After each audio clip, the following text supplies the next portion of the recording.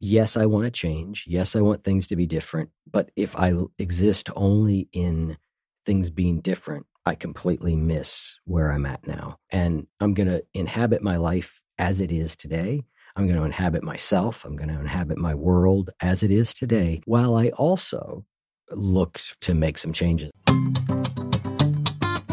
So for a lot of us, 2020 was a wake-up call, jarring in many ways that we absolutely acknowledge. And also, it was a wake-up call that many of us desperately needed to be able to look at our lives, at how we work, at how we live, at how we step into our relationships, at what we value and more with a pair of fresh eyes. Yet now, almost 2 years later, many of us are still struggling with how we answer the call, how we respond to the questions and the yearning to live and be and contribute differently. And I imagine right about now, we'd all love some kind of blueprint or some sort of direction as we try to take what we've learned and experienced in the past few years and use it to embrace new passions and careers and ideas that have lit us up.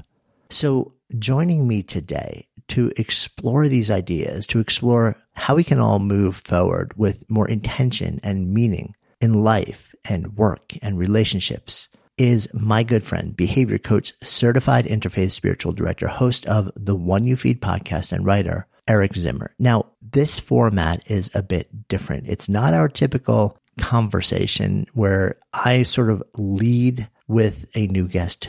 Eric and I have been having these deep private jams together for years, centering topics that fascinate us and matter to all of us. So we thought we would get together and just turn on the mics and share one of these deep dives in a more public way. And we tee up 3 topics we've both been really deeply noodling on and exploring: finding meaning at work, setting and sustaining healthy, functional boundaries, especially between work and life, which is a really interesting dynamic right now.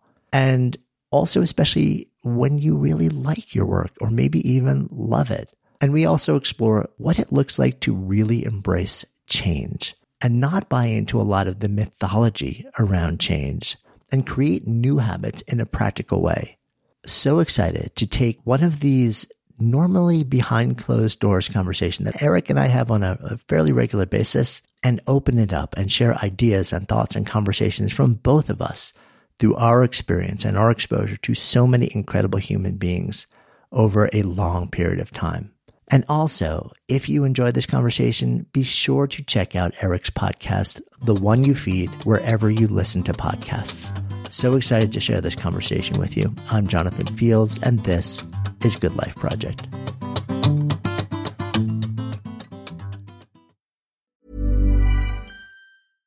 This message comes from BOF sponsor eBay.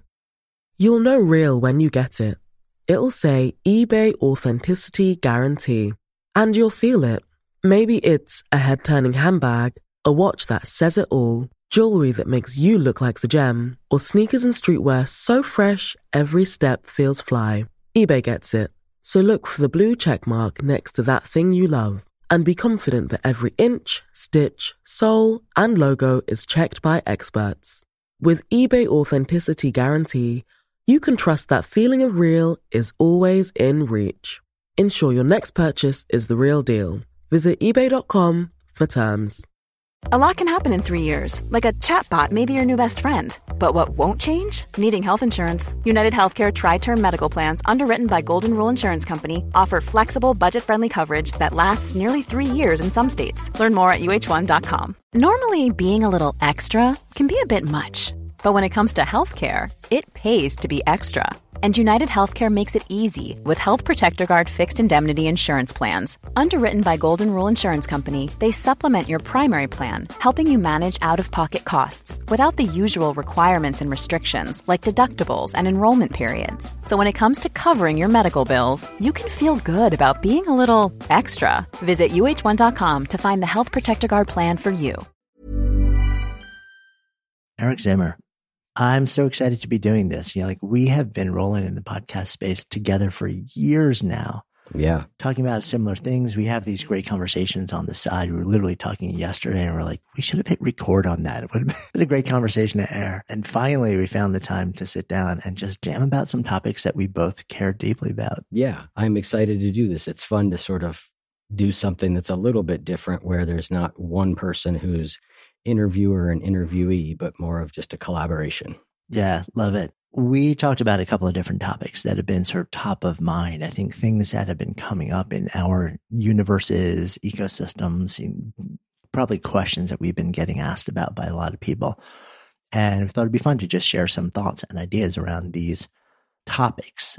Do you want to tee up the first one and we'll just kind of see where it goes? Sure. I think the first one that we talked about was the idea of how can people bring more meaning and get more enjoyment out of their 9-to-5 jobs. You know, if they're not in a position where they're looking at like, well, I'm going to quit this and, you know, go off and chase my passion. But for a variety of reasons, they've done the calculus, and the calculus is, hey, I'm in a pretty good spot here, right? Like this is my job. It may not be my deepest passion, but it pays the bills. I like it. You know, I can think back to myself where I was, right? And you know, I've got a job that's challenging. I like the people. There's lots of good here.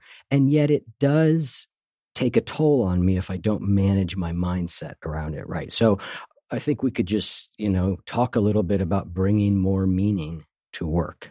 And I think we both love this topic for a lot of different reasons, in no small part because for the typical person, right, you know, you mentioned 9 to 5. The typical person these days, like that 9 to 5 is starting to grow, especially in the world that we live in over the last couple of years where boundaries have kind of been annihilated. Yep. So many people are working from home or from cafes or from where it may be, which on the one hand is fantastic. You know, a lot more freedom, a lot more flexibility. I know so many people that have literally gotten 3 hours back in their day because they're not commuting an hour and a half each way.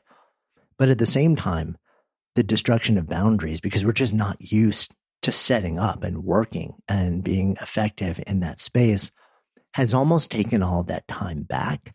So I wonder if before we even get into what are some of the things that we can think about shifting in the context of the work itself, have you been thinking about this notion of boundaries in any meaningful way and sort of like how that's sort of become this issue that I think in a lot of ways it wasn't nearly as centered before the last few years? Yeah, it's interesting if I think back on my career, even though, and I don't know if this was just working in the software industry, I feel like that lack of boundaries started a long time ago in like, you know, it was this badge of honor to be sending out emails at, you know, midnight. And that was always there. And so in the last few years for myself, I've actually gotten a little bit more stringent with boundaries, even though my work is my life in a way, right? Like, I mean, I still have really realized like I need to set some hard limits.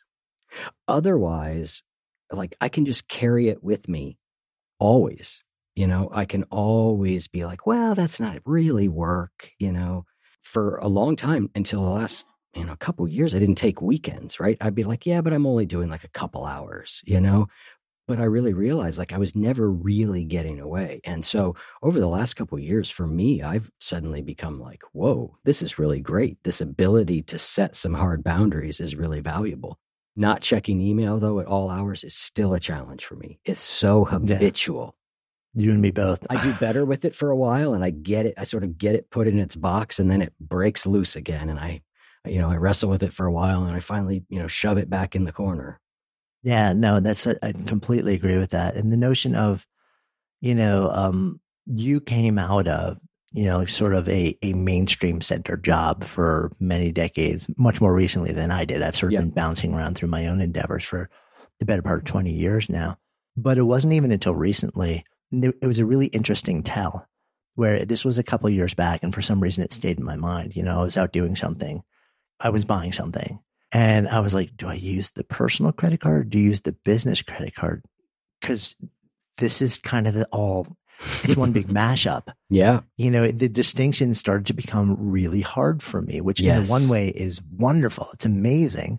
But in the other way, there are things outside of this thing called work that I love and I need to create really intentional space for. So for For me, I've been trying to be much more structured, where literally I bake into my calendar now, like similar to you, I'm really trying to respect the weekends at this point because it's become so easy to just sort of cloister myself in my own office studio, like for a ridiculous amount of hours. I have movement. I have meditation. Like I literally have this all calendared in. Yeah. So that I build everything around it, even though I love what I do, for the most part. Like there's always stuff I don't love. Sure. But I still have to, I don't have the ability, if I don't build it in advance, to honor the fact that there are other things that are important in my life. I for some reason, don't have that level of willpower. Absolutely. I've had to be really diligent about this is when work starts, and here are the things I want to do before work. Because otherwise, I could just, sit down, pop on the computer real quick. Let me just hop on real quick and see what's going on, and then, that's it. The morning's gone, which is normally, movement, meditation, a few different things that I like to squeeze in the morning. So it's definitely respecting those boundaries and setting them is really important. And it's funny to think about for essentially the last 10 years of my corporate career. Some of that was as a consultant. Some of it was as a full-time person. I had side projects. I built a solar energy company. I built this podcast. And what I learned during that period was really interesting because I had pretty demanding jobs and pretty demanding things on the side. And we have this sense that we have to always be on. What I found was that I got really, really good at being focused in those other jobs on what was absolutely critical because I wanted my time. Right? I didn't want to give 50 hours a week if I didn't have to. So I became very focused on how can I have the maximal impact with the minimum amount of time. And so a lot of things that I used to be a lot more fastidious about, like, oh, I've got to reply to every email. I've got to be in every meeting. I stopped doing a lot of that. And it was interesting to see my effectiveness in the eyes of the people who employed me was not diminished at all.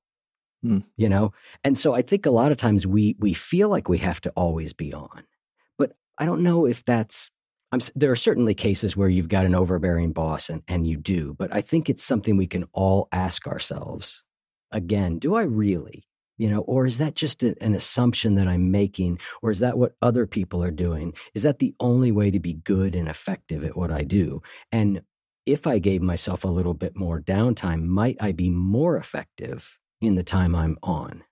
And that turned out to be the case for me. Yeah, completely. And I've experienced that same thing. I have this weird shorthand for it. I ask myself often, do I feel like the work that I'm doing at a given moment is time being served or time being of service? It's a subtle shift, but it's actually really, really important, because in one, I feel like it's a have to, and the other, it's like, oh, this is a gift. It may be hard. Yeah. But, I'm doing it for a bigger reason and it's nourishing on a whole different level. Let's kind of circle back to the question that you teed this off with though, because I think boundaries are an issue. I think being really intentional about what we're doing, especially these days, is an issue, especially if you've got those side projects because you can get totally fragmented. But for those who actually show up and work that traditional mainstream job, and as you were saying, there may be a lot that's right about it. And there's a lot of sort of popular mythology that says, well, just blow it up. And that has certainly become so much more normed over the last few years that more people are willing to do it. My take is on the blowing up option also, before we get into how do we actually do that 9 to 5 time better, is that it's become so normalized actually that a lot of people are doing it prematurely or without being fully informed. And we tend to, as human beings, to overestimate the amount of joy that we'll feel when we free ourselves from the shackles of this thing, and dramatically underestimate the pain of the disruption that will come immediately after that as we're trying to figure out which way is up. Yeah. And we overestimate how quickly we're going to get to the next thing, which is going to make us come alive, which often doesn't. I'm curious what your take is on that moment. Yeah, I'm closer to it, as you said. I'm 4 years out, right? And so the 4 years that I did the podcast before I was able to do it full time, that was I remember it was at Camp GLP was the first time, the camp you put on was the first time I allowed myself to actually even say in my own head, I want to do this full time. That's my goal.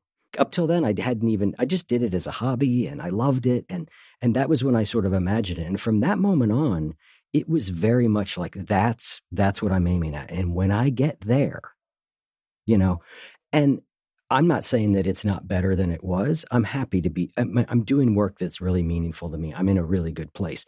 But my life did not go from, my happiness level did not go from like a 6 to a 20 when I switched, because there was some initial relief, but I traded for a new set of challenges, right?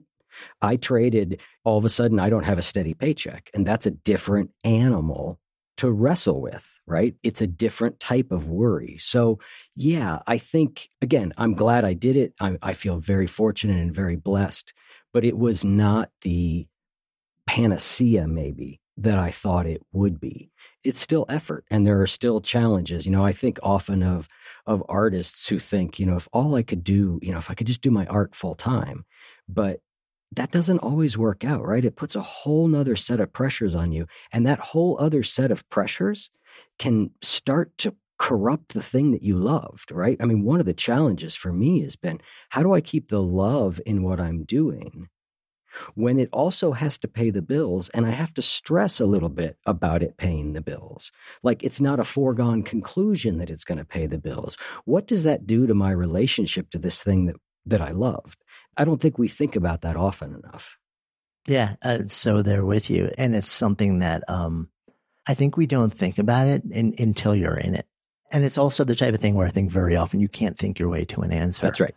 Sometimes you actually just have to make the call and then realize, there are all these different things coming up that I need to grapple with that I didn't anticipate, that I would really prefer not be the circumstance at the moment. Totally. And yet here we are, and then you have to make the decision, well, was it a good call and are these things resolvable? Yeah. Or was what I was doing actually better than I thought? Yeah. And I might want to sort of like move forward into something similar that built on that. It's been interesting. I've noticed there will come a time periodically, it happens less. I've gotten better at being an entrepreneur. I think there's a skill set to be like managing the anxiety that comes around not getting a paycheck, right? That I've gotten better at. But I would notice I'm checking the help wanted ads for, software development, positions, what if I could just find 10 hours of consulting a week? What if I could, or I meet up with a friend who is, now, 4 years on is like, that we were peers and they're 2 levels up and I know what their salary is now. Right. And that's where I would be. I know where they're at salary wise. And I think, look at that house. That would sure be nice. Like, I made some sacrifices in order to make it happen. As I'm not like poverty stricken. I don't want to paint that picture at all, but it is a different situation for sure. Yeah. Especially when, it's interesting when you can look back at the career that you left behind and you kind of know there's a fairly well-defined ladder of like status and prestige and income. And like, so you can kind of say, well, like that's where I would have been pretty much with a fair level of confidence. It is fascinating. And at the same time, you have to kind of remind yourself, but look at how much I've actually been able to create that wasn't there outside of money and status and whatever those other indicators are. Absolutely. And I feel 98% set with that I did the right thing. Like, it's there's very, very little doubt in my mind. There's just occasional pangs of it. But that's partially because I work to manage those. And it's interesting. I think you and I have talked about this before because I had to work to manage my impression of my day job while I had it in order to do my best work outside of it. And I think this maybe transitions to what we're, getting to also, which is how do you put more meaning into this other thing? Because I had this sense like maybe if I just really resent what I'm doing, it'll get me out faster. And that turned out to be exactly wrong. I had to find a way to love what I was doing while I pursued something else. And that actually turned out to be the path that worked best. So even as I was like, this job, this career is not where I'm going to be long term, I still have to invest in it in a way, in a curious way, in order to keep my overall mental well-being at a high enough level. Yeah, because effectively you're investing in yourself, not the job. But it may appear that you're investing in the job. And I completely agree. I think if you do the work to really like make the thing that you're at currently as good as it can possibly be before you make the decision, right? Because this is a pattern that I saw in myself.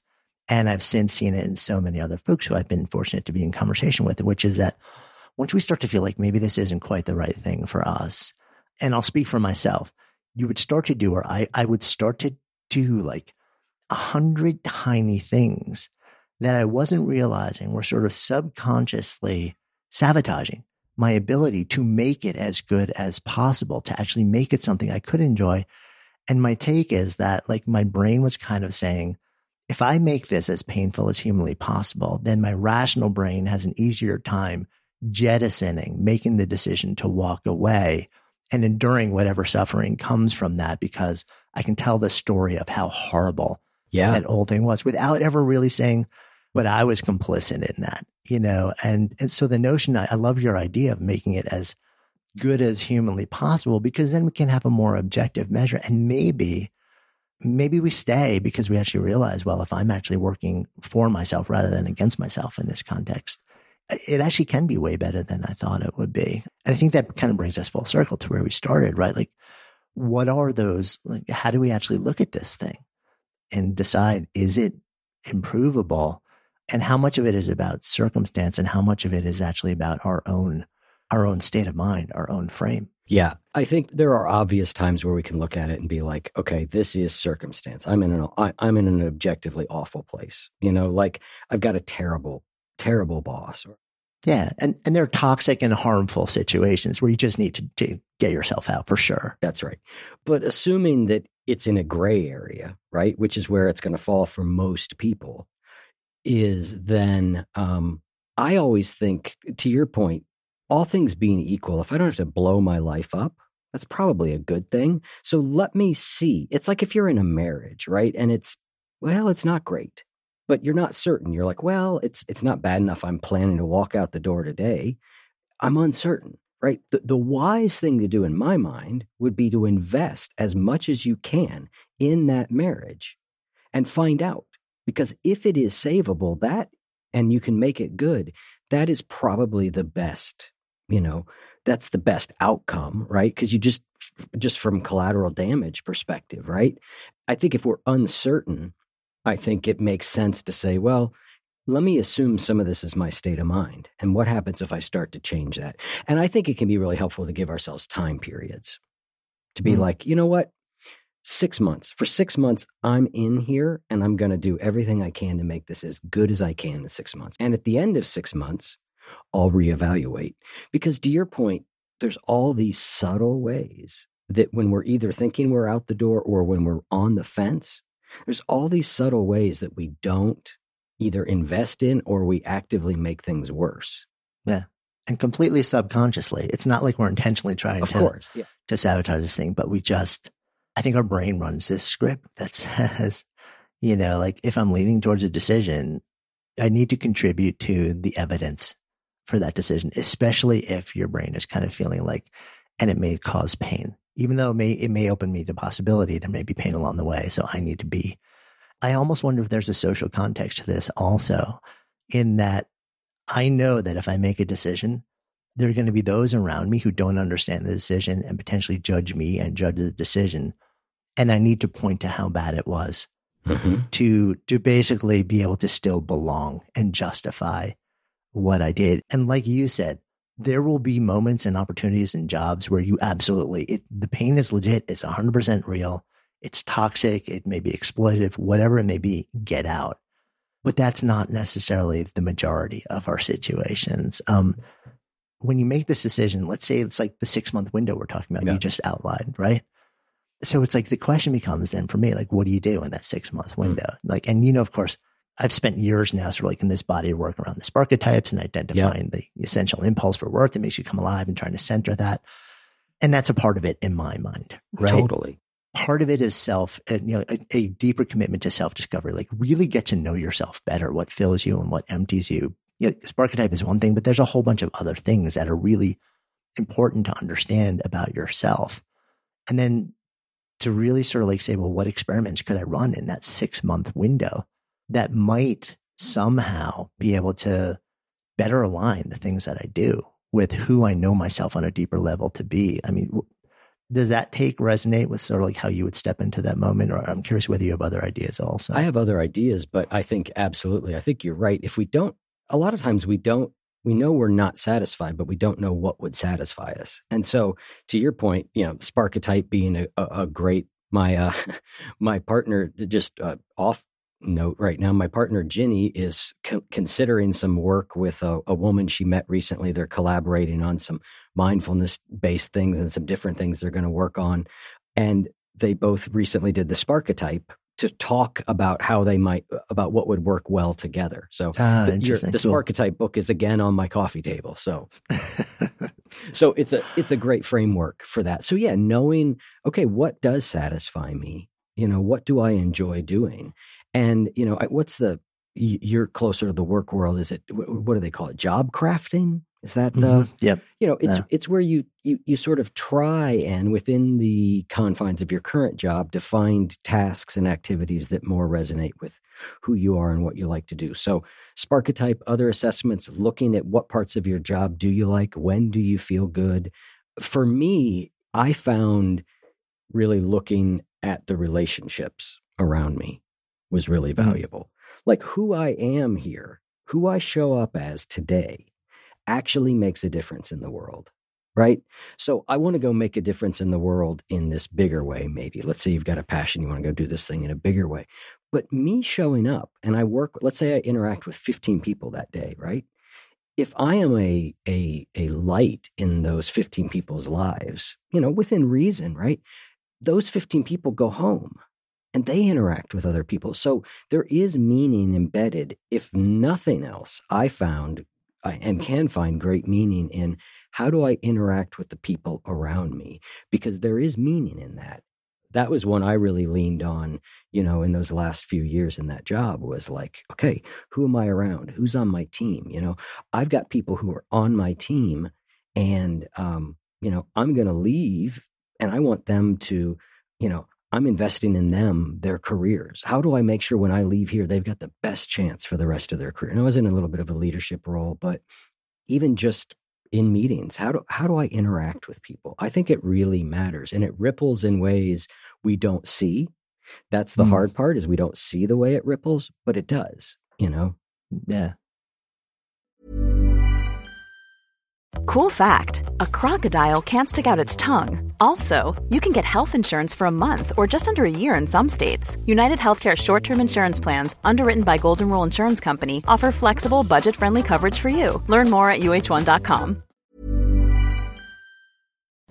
Good Life Project is brought to you by Air Doctor, makers of those amazing air purifiers I keep in my home studio and have been talking about for a long time now. So even though I talk for a living, my vocal pipes could use some help dealing with indoor air, which can contain so many different irritants. Luckily, my trusty Air Doctor uses an incredibly advanced ultra HEPA filter to capture particles 100 times smaller than old school HEPA filters. We're talking smoke, pollen, mold, bacteria, all those nasty micro critters in the air. My Air Doctor just gobbles them up so I can podcast and breathe and write and be in peace and with peace of mind. So give your indoor air a purification boost with Air Doctor. Air Doctor comes with a 30-day breathe easy money back guarantee. So if you don't love it, just send it back for a refund minus shipping. Head to airdoctorpro.com and use the promo code GoodLife and you'll receive up to $300 off air purifiers. Exclusive to podcast customers, you'll also receive a free 3-year warranty on any unit, which is an additional $84 value. So lock this special offer in by going to airdoctorpro.com or airdoctorpro.com or just click the link in the show notes and use the promo code GoodLife.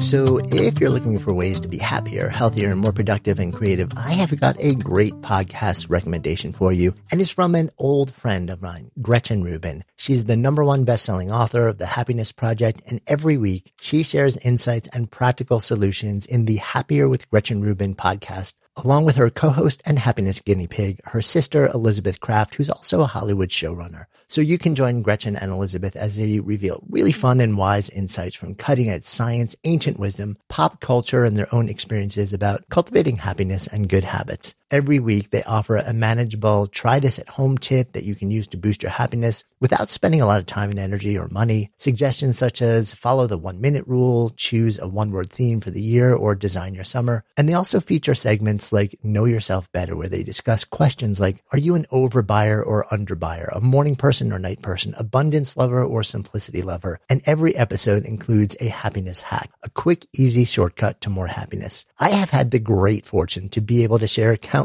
lunches and coffees with Gretchen in New York over a period of actually decades at this point, and learned so much from her. And now you get the benefit of her wisdom too. So listen and follow Happier with Gretchen Rubin, an Odyssey podcast, available now for free on the Odyssey app and wherever you get your podcasts. Good Life Project is sponsored by Defender. So living in Boulder, Colorado, I'm a huge outdoors person. Adventure is just such a fun part of life. I'm always looking for ways to bring more into each day. And the Defender 110 can be a big part of that. The Defender 110 helps you push what's possible with a vehicle that's made to go further. With its legendary off-road chops, the Defender can tackle gnarly trails, tough weather, and extreme environments in no small part because they've tested Defenders in some of the harshest environments on Earth, so you can count on its durability in the wild. And the Defender welcomes all your stuff with wide open cargo space. No need to cram like sardines when there's room for the whole family and all your gear. Driving one of these legendary vehicles gives you the confidence to explore more and stress less. And it's also packed with innovations to connect and protect you, like innovative camera tech and an intuitive driver display to make maneuvering a breeze. The Defender family includes the 2-door 90, the 110, and the 130 with room for up to 8 thrill seekers. This ride is made to push limits and possibilities, to take the adventure to you and deliver maximum fun along the way. Learn more at LandRoverUSA.com/Defender. Your Defender awaits, my friends. I love that. And that question, how can I be a light in other people's lives? I think sometimes we ask that question in the context of our personal lives or our personal relationships. It may come more easily to people. The notion of that, asking that question in the context of work, to me is fascinating because each relationship is an opportunity for you to make meaning by contributing to the betterment others around you. And whether you're wired to just naturally do that or not, like we all experience some sense of purpose and meaningfulness, when we know that we have in some way, like move the needle, even in the tiniest way in another person's life, even people who we're not all that close to. That's a really interesting take on how to take that time and say yes, the actual work that I'm doing matters, but what about the social context, the relational container that I'm in? What opportunities do I have there to make meaning and to just feel, and yes, I'm going to have an impact on other people's lives, which is awesome. But also maybe that really changes the way that I experience the nearly identical work. Like the job description hasn't changed. Yeah, I mean, you read the stories in the work literature about janitors who work in hospitals, right? And somehow they are, I always think these people are exceptional people, right? Because they are connecting their work as a janitor to the higher purpose of healing. And so you may not be able to do that in the same way with your work. I worked at my last role was, I worked for the Gap, and the Gap was actually a good company, right? Like their social values align with mine. They a lot of really good things about it. I found it hard, although now when I think about when I'm expecting a package to arrive and it doesn't arrive, I was in the fulfillment side of that business. It might be hard to convince myself that shipping jeans is all that meaningful in the grand scheme of things. But again, I was able to find meaning in the people. And then I think there's also a chance to find meaning in doing the best work of which I am capable. There is an intrinsic factor that feels good when we do that. I talk about when I exercise, I feel good in two ways, right? One is I feel good because I've moved my body and all that. But the second is I feel good because I did what I said I was going to do. There's an internal alignment. And I think when we show up at work and we do our best, we really step into it and try, there's an internal alignment that feels good versus I kind of go in and phone it in all day. No matter what, I think that causes an internal misalignment that just subtly doesn't feel good. So I think we can find meaning just in, you know what, I'm contributing to the best of my ability in the place that I'm at, 40, 50 hours a week. I think there's something that can be found in the intrinsic sense. I love that. It's sort of like having a sense of your capabilities, honoring your desire to actually show up as your best self and contribute at the highest level you feel capable of, regardless of what the expectation is around you. Because sometimes the expectation actually may be, literally I've had friends that work in jobs where they went into a new culture and they loved what they did. And they started just jamming and performing at a really high level. And people all around them who had been there for some of them for decades were like, you need to bring this down like a minute. Because that's not how we do things here. Yeah. We work at a slower pace and this is the way that it works here in this shop. And my friends are just devastated because they were alive from they were doing the thing that they really enjoyed doing. And at a pace and at a level of competence that really lit them up. And then the culture they stepped into was saying, you can do the exact same thing, but at a lower level, a more constrained level. You can't be fully yourself. And that alone can be kind of brutalizing. So it's interesting to actually even run that experiment. If you work in a culture where the expectations actually are set at a level where you would rather show up and exceed those expectations, to just show up and exceed those expectations and see what happens. My guess is some folks will really take notice in a positive way, but there may also be an interesting reaction, which is negative.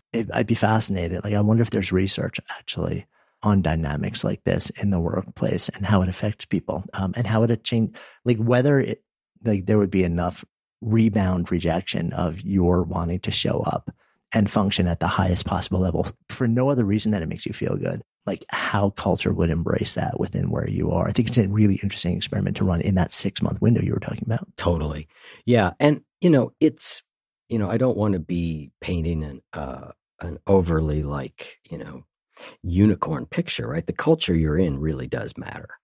It's hard if you're swimming way upstream, and so, but again, I loved what you said, which is experiments in this 6-month window. I think that's a really great way to think about it. Well, what if I try this? What if I try that? What if I do this? What works, what doesn't work, what jives with the culture, what causes more, oh, I tried that and it actually made things worse. All right, well, let's abandon that, because now everybody's mad at me. So I think you just try, and then it's 6 months you've got, or 3 months maybe 6 months is too long, but you've got a data point. I just find it helpful to set an amount of time so that I can step off the fence for that amount of time, because otherwise I will, I've done this with spiritual paths, right? Because, the nature of our work, right? You get somebody on, every week. I'm like, oh, wow, I ought to be doing that. Oh God, I got to try that. And I just found I was all over the place. So I would be like, all right, it is this teacher and it is Zen and it is 6 months. And I'm not going to dip between now and the end of 6 months. I'm not going to be like, well, I wonder if that's a better. Well, of course I will inside my brain. And then I'll just go, nope, we're staying here. I found various areas in my life where it's really helpful just to say, for this amount of time, I'm stepping off the fence and I'm committing. I'm not ready to commit to this for the rest of my life, but I'm going to commit for a period of time, because that allows me to actually invest and not have that mental energy of it'll be better somewhere else. I have a natural grass is greener brain. Yeah, I think we all do. Yeah. Love it. Yeah, the 6-month window is interesting. A dear friend of mine, Charlie Gilkey, who I think also. Yeah. He's a huge fan of running sort of quarterly, he's basically commit to everything for at least a quarter. But I think it's also a really interesting invitation that you're offering, which is that think about how long it would realistically take for you to have enough experience with this thing to get a reasonable amount of data to make an intelligent decision with it. So a spiritual practice, 3 months is kind of a drop in the bucket. So is 6 months. Yeah. Right. 6 years is sort of probably more accurate.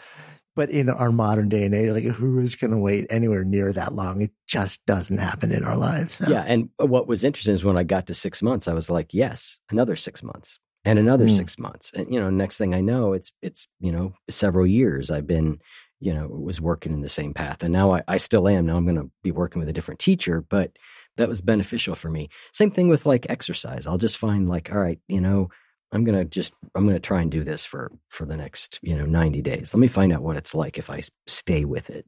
Yeah, I love that. I'm kind of feeling this is leading us somewhat organically into one of the other topics that we were both really fascinated by, which is sort of the process of change, because that's part of what we're talking about here, right? Like, and we've been talking about in the context of work, job, but more broadly, I feel like there is changes in the air. Like to a certain extent over the last couple of years, you could say, like the amount of forced change has been dramatically increased. Whether that's a good thing, a bad thing, or just a thing, I think is a matter of perspective, and also whether we're equipped to handle that and how we sort of like step into it. It's certainly not like change or groundlessness is something new. This is the state of existence. This is the state of our lives, but it's been amplified and centered in a way that I feel like for many people, it hasn't been until fairly recently. And the question is like, whether it's imposed from the outside in, or we just like, you know what, there's something about me or my life or my relationships or my health or whatever it is where I'm actually not satisfied. I'm not fulfilled. And I want to make something different, whether it's an internal change or an external change. Like I am not okay with the way things are. And I want things to be different, which involves a process of change. But like stepping into that change can happen in a functional way, in a healthy way, in a constructive way, or a wildly dysfunctional, unhealthy, and destructive way. And sometimes the difference between the two is more subtle than we'd like to think. Yeah. Like, give me an example in your mind of like a destructive or dysfunctional way of approaching change. Yeah, well, I think if we take something that's sort of like a mass desire for change, like so many people want to get fit. Yep. And certainly after the last few years, like so many of us feel like we're sort of like locked in a cocoon, and we lost the ability to go outside and do stuff, and we're not happy with our weight, we're not happy with our fitness, with our ability, with the health markers that come from all these different things. So I think the impulse very often, and like I'm raising my hand right here, is, okay, I can't take this anymore. Like I am a blob. I know things hurt that shouldn't be hurting. And I know like I'm not able to do these different things. And granted, I think this is my example that is relevant to a lot of different people. And of course, everybody steps into this from a different place of ability.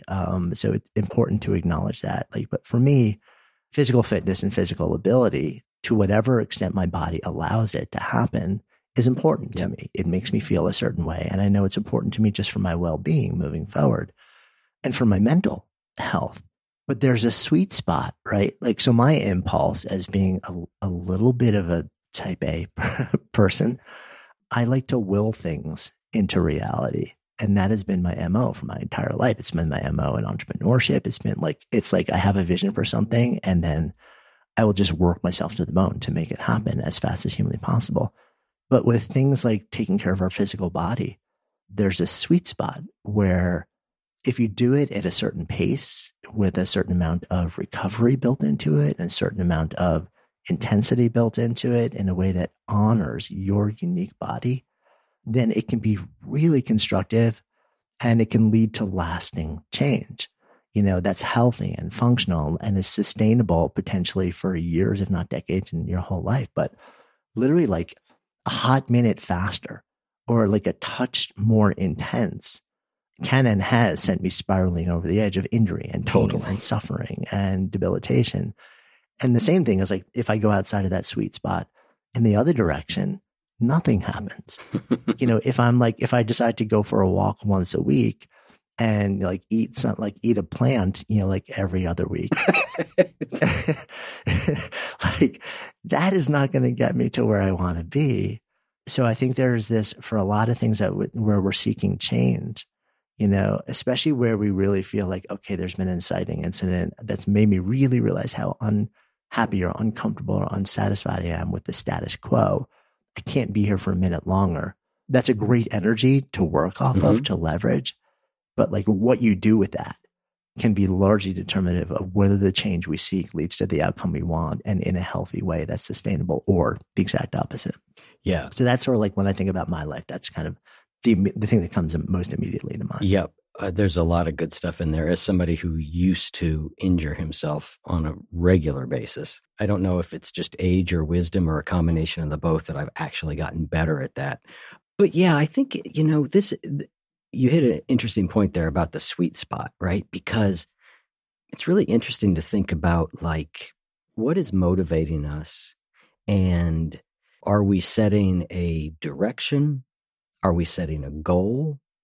Is this thing that we're looking at changing a value? We know, for example, that like setting a short-term weight goal of like, I'm going to lose 30 pounds in 2 weeks is probably a terrible idea, right? Like it doesn't tend to work, or if it does, it doesn't last.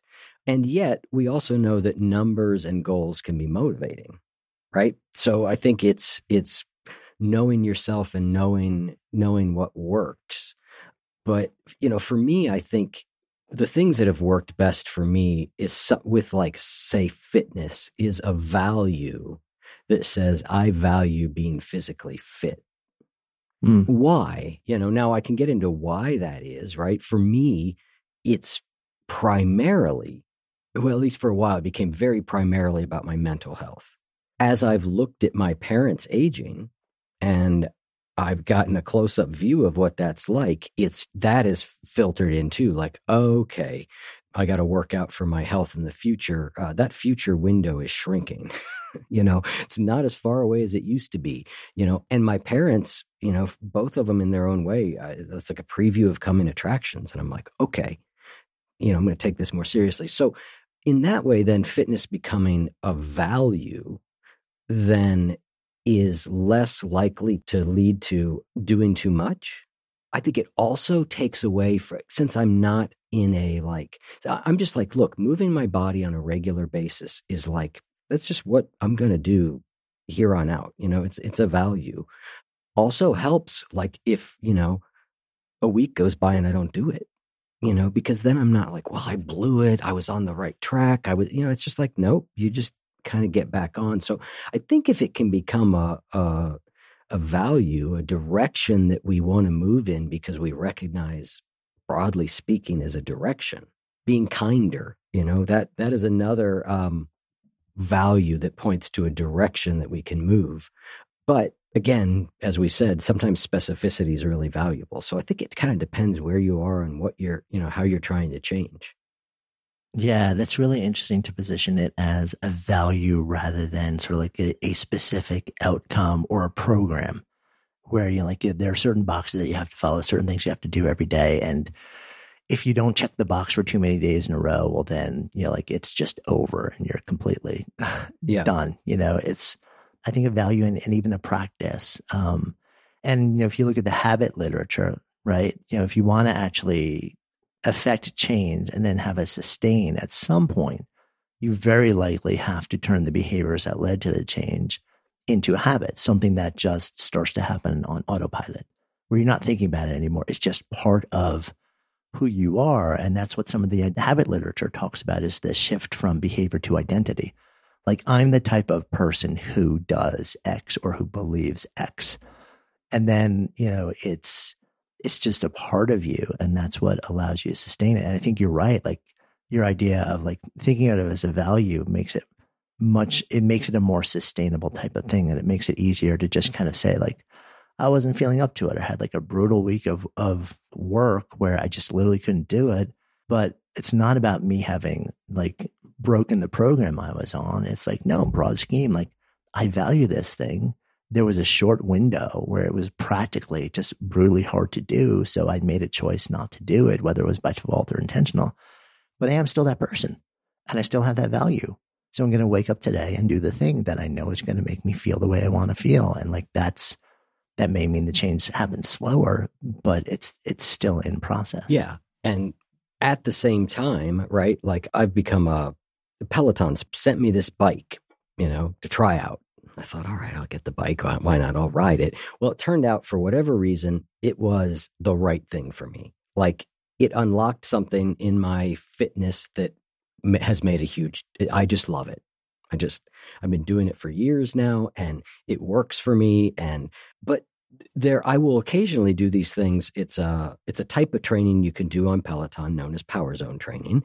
And there are groups outside of Peloton, communities that form, and they will do like a challenge, 45-day Power Zone challenge. Like, I find those helpful. Even though fitness is a direction, it's a place I want to go. I do find, like a program that gives me some specificity can be really helpful.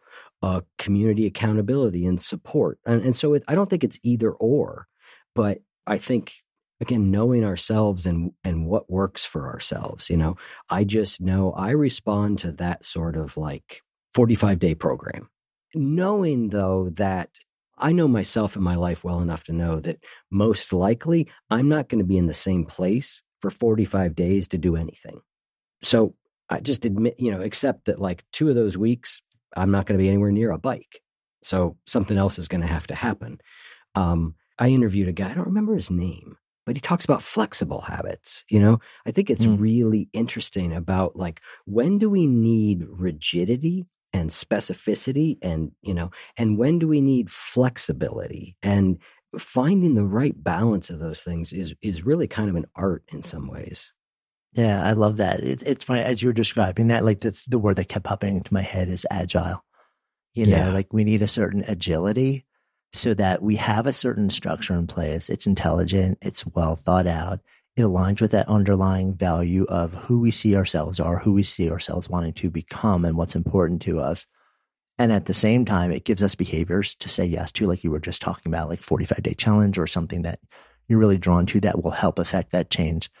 And then holding it, being committed to it, and yes, yet also acknowledging your humanity. I remember years ago, it's funny, I'm in Boulder, Colorado right now, but back then I was living in New York. We had flown out to Boulder to record a whole bunch of interviews. This is when we were filming in the very early days. One of those people was Brad Feld, who's this sort of like legendary founder and venture capitalist out here, and also just like a really decent guy. And he was talking about how he had this really powerful value around wanting to have a deep, loving, connected relationship with his wife. And part of that was a commitment to certain rituals that they had, like on a morning basis, connecting every morning. And then once a month, they would have these things called life dinners, where they would go out, they'd go to a restaurant, they'd get a bottle of wine, they would talk about the relationship, the good, like everything that needed to be talked about. They would exchange gifts. Sometimes they would laugh. Sometimes they would cry. Sometimes both. Sometimes it was just fine. But I bring it up because he knew that he wanted to, like he had this value around relationships. He knew that the way that he had been in relationships in the past wasn't the way that he wanted to be in them. So he wanted to affect change. They created these behaviors that really meaningful. But at the same time, he also knew that his life, especially then, he was on planes, trains, and automobiles all the time. So they literally built in a tolerance to the life dinners of like, it was like 18.1% of like life dinners on a 12-month basis that he could miss. And they would still look at it as this is a successful thing. Like, we are both committed to this and it's working and it's honoring our values. So like he literally looked at his life in advance and said, I know the nature of my life. So let me acknowledge that and literally build a certain amount of flexibility and agility and forgiveness into the bigger process. So I can still feel like I'm succeeding. I love that. I often, in my own life, if it's something I'm trying to do essentially very, very regularly, my tolerance is about 10%. Now, I'm not measuring that tightly, but it gives me a general sense. So, if my goal is to meditate every day and I miss 3 days a month, I don't think that's like, oh, I missed 3 days a month. I think like I'm nailing it, right? Like that's winning, knowing that 100% is possible. And depending where you're coming from, that tolerance might need to be 70%, 80%, right? Like, I've been doing some of these things long enough. I think that I've got my system down decently enough. But knowing that perfection isn't going to happen is critical. Just like, okay, what does success look like for me? If success is 100%, I'm going to be disappointed. Unless you have a life that never changes and you're a robot, expect some amount of, I don't even want to use the word failure, deviance from the goal. And I think building that in the beginning is, it's just really, really smart, but we never do it. I'm just thinking about so many different things where I kind of think to myself, okay, I want to achieve this or accomplish this or change this. I go and I research, like I'll find out what are all the different approaches to this? What's the one that makes the most sense to me? Where's the program that somebody else has built that proves that it works, like that gets you from where you are now to the outcome that you want, and let me follow that program. And I'm thinking to myself, how many times I've done that, thinking I'm just locked in, like I'm ready to go. Like I have, it's proven, like thousands of people have done this before me. And then I'm like, I say yes to it. I put it into my calendar, and like 9 days later, I'm like, nope, not happening, because I took something and I never actually said, okay, so, and how does this work with my life? Yes. I'm doing less of it now, but I did a lot of, particularly as I left my job and moved into the podcasting, I did a lot of one-on-one coaching for a while around behavior. And so I got a lot of reps in, and just really realizing like there are some principles that we can talk about, but people are different. You've got to know yourself. There are some people that the direction we need to go is like, stop being so hard on yourself. Like we need to tone that way down. There are other people where we need to turn the accountability dial up, right? Not knowing that's just one example of many different variables. How busy are you? How chaotic is your life? Are you solely responsible for childcare? So if a child gets sick, it falls on you. What's the health of your parents? There's all these different factors that really means that there isn't a one size fits all for people. And so really thinking about, like you said, okay, this program seems to make sense. It seems to be the right thing out there. How does this work for me? Where is it going to work? Where are the problems? Thinking through, when I would build a plan with somebody, then I would say, okay, what are the 5 things that are most likely to go wrong with this plan? Like I'm sure you're a master at that, right? In certain areas of your life, right? So it's the same thing is, okay, I've got this plan for making a change in my life. What's likely to go wrong? Oh, well, what's likely? And the thing that goes wrong for a lot of people is unexpected things. Kids got sick, mom got sick, had to go out of town, I got sick. Any number of different things. We're rolling along, and then that interruption happens. And I find that is one of for people who are like, I'm really good at starting things, but I can't stay with them. I've identified that thing as one of the main problems. You're going along, and when things are routine, you got it. But the less routine your life might be, you've got to really be able to roll with the punches. Yeah, no, so agree with that. It's like the small scale day-to-day black swans, right? The things that have the capability to completely derail you, but you have no idea what they are until they are. Yeah. Until they happen. I think it's an interesting exercise, like you were saying, to say, like, what are the 5 things that like you conceive of that might happen? But then even say, just given the nature of your life, your circumstance, like the context you're in, let's assume that there are going to be certain things that drop into your orbit. You have no idea. There's no way for you to actually know them right now, right? And you build a tolerance just for unforeseen circumstances into whatever plan you have. So maybe it's 10% forgiveness or wiggle room, either way, purely based on the fact that your life is hectic. You may be a parent, you may be working 2 jobs, you may be like caretaking somebody else, and just to give yourself that leeway so that even if those things where you have no way to project that they might happen now happen, you can still say, and I can honor them. I can do what I need to do to take care of them and still feel like I'm succeeding at this path of growth and change along the way, rather than I got to tap out. I've just failed. Also, what is a fallback behavior that I might be able to do? Let's say, my goal is, it's a phrase I use a lot, which is that a little bit of something is better than a lot of nothing. So a lot of us, if it's like, all right, I'm supposed to go to the gym today for an hour, and my hour gets blown. Let's say I was going to go from 12 to 1, and I've got a meeting that goes till 12:20. Instead of going, all right, well, you know what? I've still got 40 minutes. I'm not going to make it to the gym and back, but I'm going to go walk outside for 20 minutes. We bag the whole thing. So thinking about like, what do I do? Like, what do I do if I can't complete this behavior. Is there a smaller version of it that I can do? I remember this one for me. My goal is like, I've got an exercise plan and my mom goes into the hospital. And now I am going to be at the hospital for 8 hours a day on top of working. Like exercise, it's gone, right? Except I'm like, well, you know what? I could just go walk the hospital halls for 15 minutes. I could go up and down the stairs a few times. It's that little bit of something is better than nothing.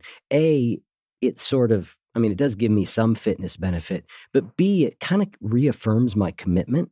It sort of gets me away from like the hard stop, where I feel like, okay, I did the best I could, and so I think that's the, just thinking about things like that.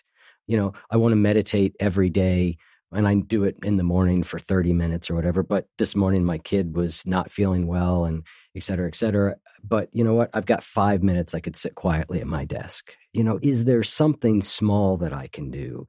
And again, we could say 5 minutes of meditation probably in the grand scheme of our lives doesn't make much difference, whether you do that 5 minutes or not. But in the context of continuing a behavior that you've committed to, it actually does matter a lot. And in reinforcing that identity level value, it lets you keep saying, I am still the person who does X and who says that, like this thing matters to me because I figured out a way to do it in some way, shape, or form, even though like I was knocked off like what my original intention or what the plan was. So like, it's like it reinforces that identity level level value. And it lets you keep saying I'm the person who does this, which then makes it much more likely that you will keep doing it over time because it's not just a thing you do, it's who you are. Love that. So if you're looking for ways to be happier, healthier, and more productive and creative, I have got a great podcast recommendation for you. And it's from an old friend of mine, Gretchen Rubin. She's the #1 best-selling author of The Happiness Project. And every week she shares insights and practical solutions in the Happier with Gretchen Rubin podcast, along with her co-host and happiness guinea pig, her sister, Elizabeth Kraft, who's also a Hollywood showrunner. So you can join Gretchen and Elizabeth as they reveal really fun and wise insights from cutting-edge science, ancient wisdom, pop culture, and their own experiences about cultivating happiness and good habits. Every week, they offer a manageable try-this-at-home tip that you can use to boost your happiness without spending a lot of time and energy or money. Suggestions such as follow the 1-minute rule, choose a one-word theme for the year, or design your summer. And they also feature segments like Know Yourself Better, where they discuss questions like, are you an overbuyer or underbuyer, a morning person or night person, abundance lover or simplicity lover? And every episode includes a happiness hack, a quick, easy shortcut to more happiness. I have had the great fortune to be able to share countless lunches and coffees with Gretchen in New York over a period of actually decades at this point and learned so much from her. And now you get the benefit of her wisdom too. So listen and follow Happier with Gretchen Rubin, an Odyssey podcast, available now for free on the Odyssey app and wherever you get your podcasts. This message comes from BOF sponsor eBay. You'll know real when you get it. It'll say eBay Authenticity Guarantee. And you'll feel it. Maybe it's a head-turning handbag, a watch that says it all, jewelry that makes you look like the gem, or sneakers and streetwear so fresh every step feels fly. eBay gets it. So look for the blue check mark next to that thing you love. And be confident that every inch, stitch, sole, and logo is checked by experts. With eBay Authenticity Guarantee, you can trust that feeling of real is always in reach. Ensure your next purchase is the real deal. Visit ebay.com for terms. One of the things I think with change would be interesting to explore also is how do we look at change over the long term? Like how much might we change? How much can we change? And also the issue of comparing ourselves to others, which I think is another really pernicious thing that can really get in the way of change. Those are really juicy questions. That last one especially, it's almost like what I hear when I hear you saying that is, who are we actually changing for? Like, is this actually, are we doing this because we want to be accepted by other people based on their norms, their standards, just because we want to be loved or beloved or held by them? Or is there something deeper inside of us that just feels like just for me, even if nobody ever knows, even if I never tell anybody else, like there's a way that I want to be differently. in my skin, in the world, in my relationships that's meaningful to me and me alone. Yeah, I think the whole question of like why we even want to change is interesting and maybe even determinative in our ability to affect change and sustain it. I mean, do you think it's like that central? Yes, I think our why is critically important. Why are we doing this? If we don't have good clarity on that, it's very difficult to maintain most real change is going to take a significant amount of time, both in investment time and calendar days. Like it just doesn't happen quickly. And so inevitably then there's going to be, I think, lots of times where you're like, well, that seemed like a good idea, but it sure doesn't seem like a good idea today, So why am I doing this? And then also, what are my expectations about what the nature of the change will be? If I think that I'm going to lose 20 pounds this is an easy example. It's kind of a straw man, but if I think I'm going to lose 20 pounds in 10 days, I'm going to be very disappointed in that when I don't achieve that. And particularly if we start thinking about changes that are more than, that aren't as easy to measure, something on a scale. My changes to how reactive I am to my children. How much might I expect to change? And, I think it's interesting, back to the idea of tolerance. Like, what's the tolerance that I have knowing that, like, I'm not going to be perfect at something like that? And the idea of really understanding your why, I think it helps get you through all of the moments where you really want nothing to do with the behavior that'll lead to change on any given day. I was having a flashback of in a very past life when I left my career as a law. I was in the fitness industry and I started out, I was a personal trainer going to people's apartments in New York City, working with them. I remember taking the elevator up to this floor in a really fancy building in New York City. I get off the elevator and I'm walking down a very long hallway and to meet a new client, like my first consult with them. And as I'm like starting to walk towards the door, I hear yelling and screaming. And I have no idea. Like, it's coming from an apartment. I don't know what apartment it is. And I'm walking down the hall and I'm getting closer to the yelling and I'm getting closer to the yelling. And then I realize I'm at the end of the hall, like the doorway that I'm supposed to knock on is where the screaming is coming from. So I just stop for a minute and I listen, and it's a man yelling and effectively saying, I never wanted to do this. You made me do this. You're forcing me to do this. And like, I want nothing to do with this. I can't believe you did this without my, like, and I'm like, oh dear, this is my soon to be, this is my client. Yeah. Right. Which I am 100% sure I'm going to see for exactly 60 minutes and never see again for the rest of my life, which is exactly what happened.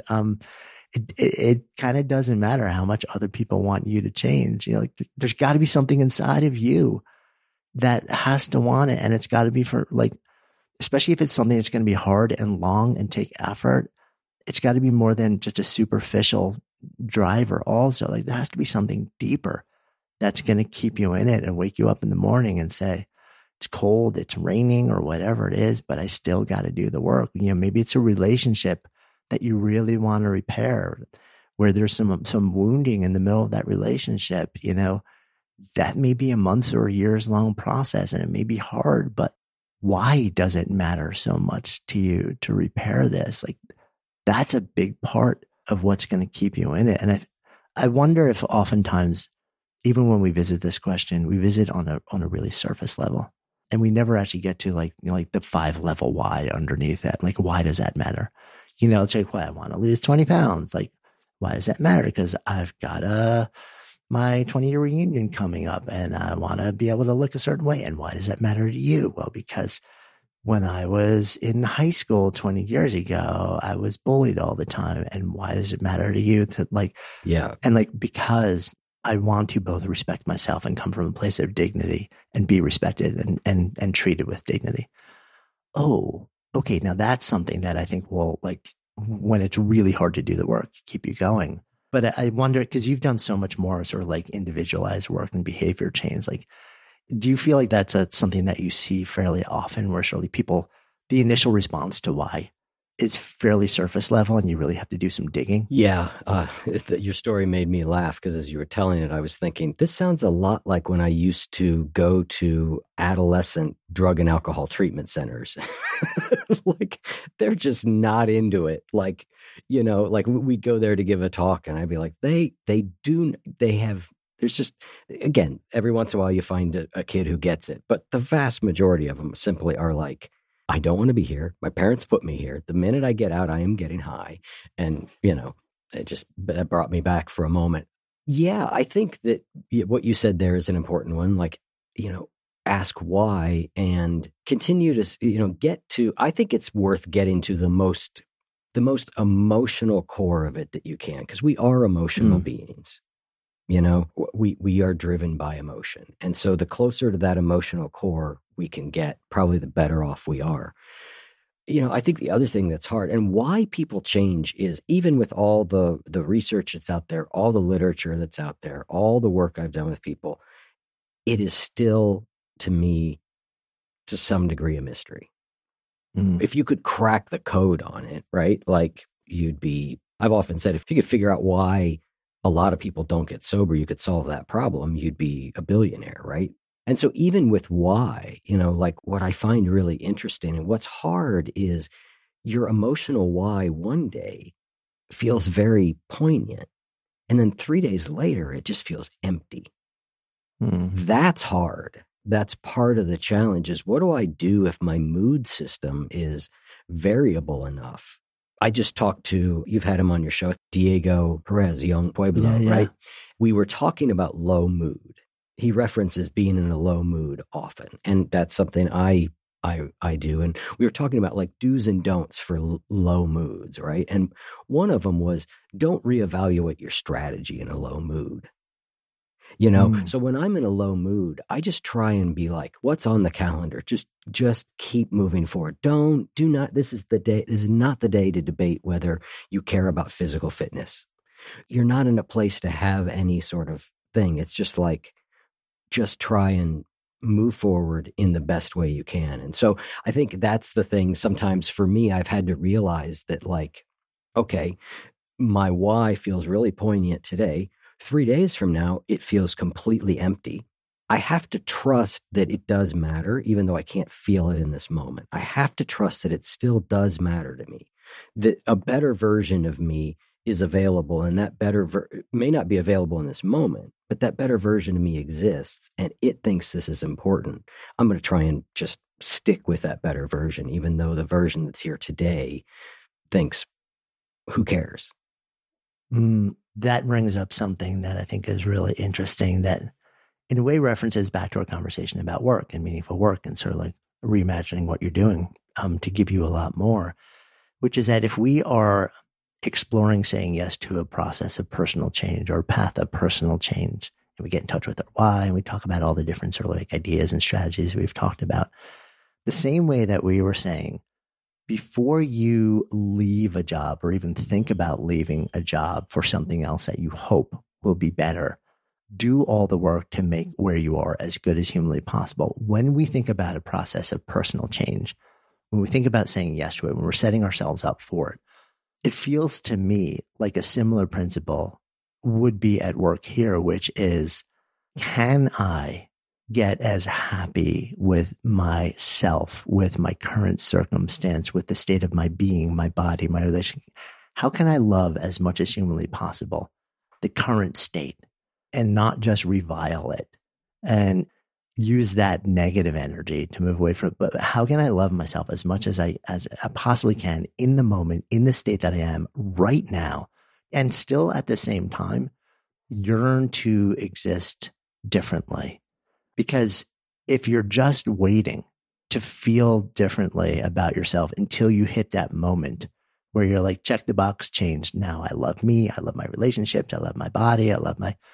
I feel like that is going to be an empty quest. Like I feel like a part of change, which is a little counterintuitive, is exploring ways to love or at least like a little bit more who you are in this moment in time, and trying to add to that in tiny little bits along the way, rather than just waiting until this moment down the road where I've like checked the box, the change has happened, and now I can finally say yes to me. I think that's extraordinarily well said, and maybe a great exclamation point to put on the end of this, is really that very idea of, yes, I want to change. Yes, I want things to be different. But if I exist only in things being different, I completely miss where I'm at now.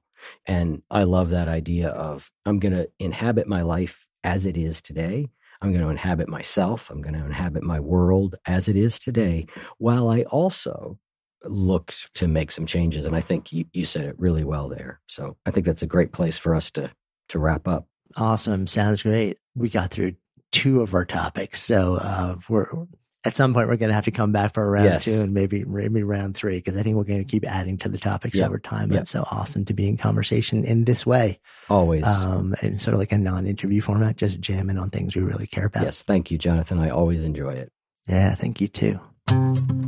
Hey, before you leave, if you love this episode, safe bet you will also love many of the conversations that Eric hosts over at the One You Feed podcast. You'll find a link in the show notes. And of course, if you haven't already done so, please go ahead and follow Good Life Project in your favorite listening app. And if you found this conversation interesting or inspiring or valuable, and chances are you did since you're still listening here, would you do me a personal favor, a 7-second favor, and share it? Maybe on social or by text or by email, even just with one person. Just copy the link from the app you're using and tell those you know, those you love, those you want to help navigate this thing called life a little better, so we can all do it better together with more ease and more joy. Tell them to listen. Then even invite them to talk about what you've both discovered, because when podcasts become conversations and conversations become action, that's how we all come alive together.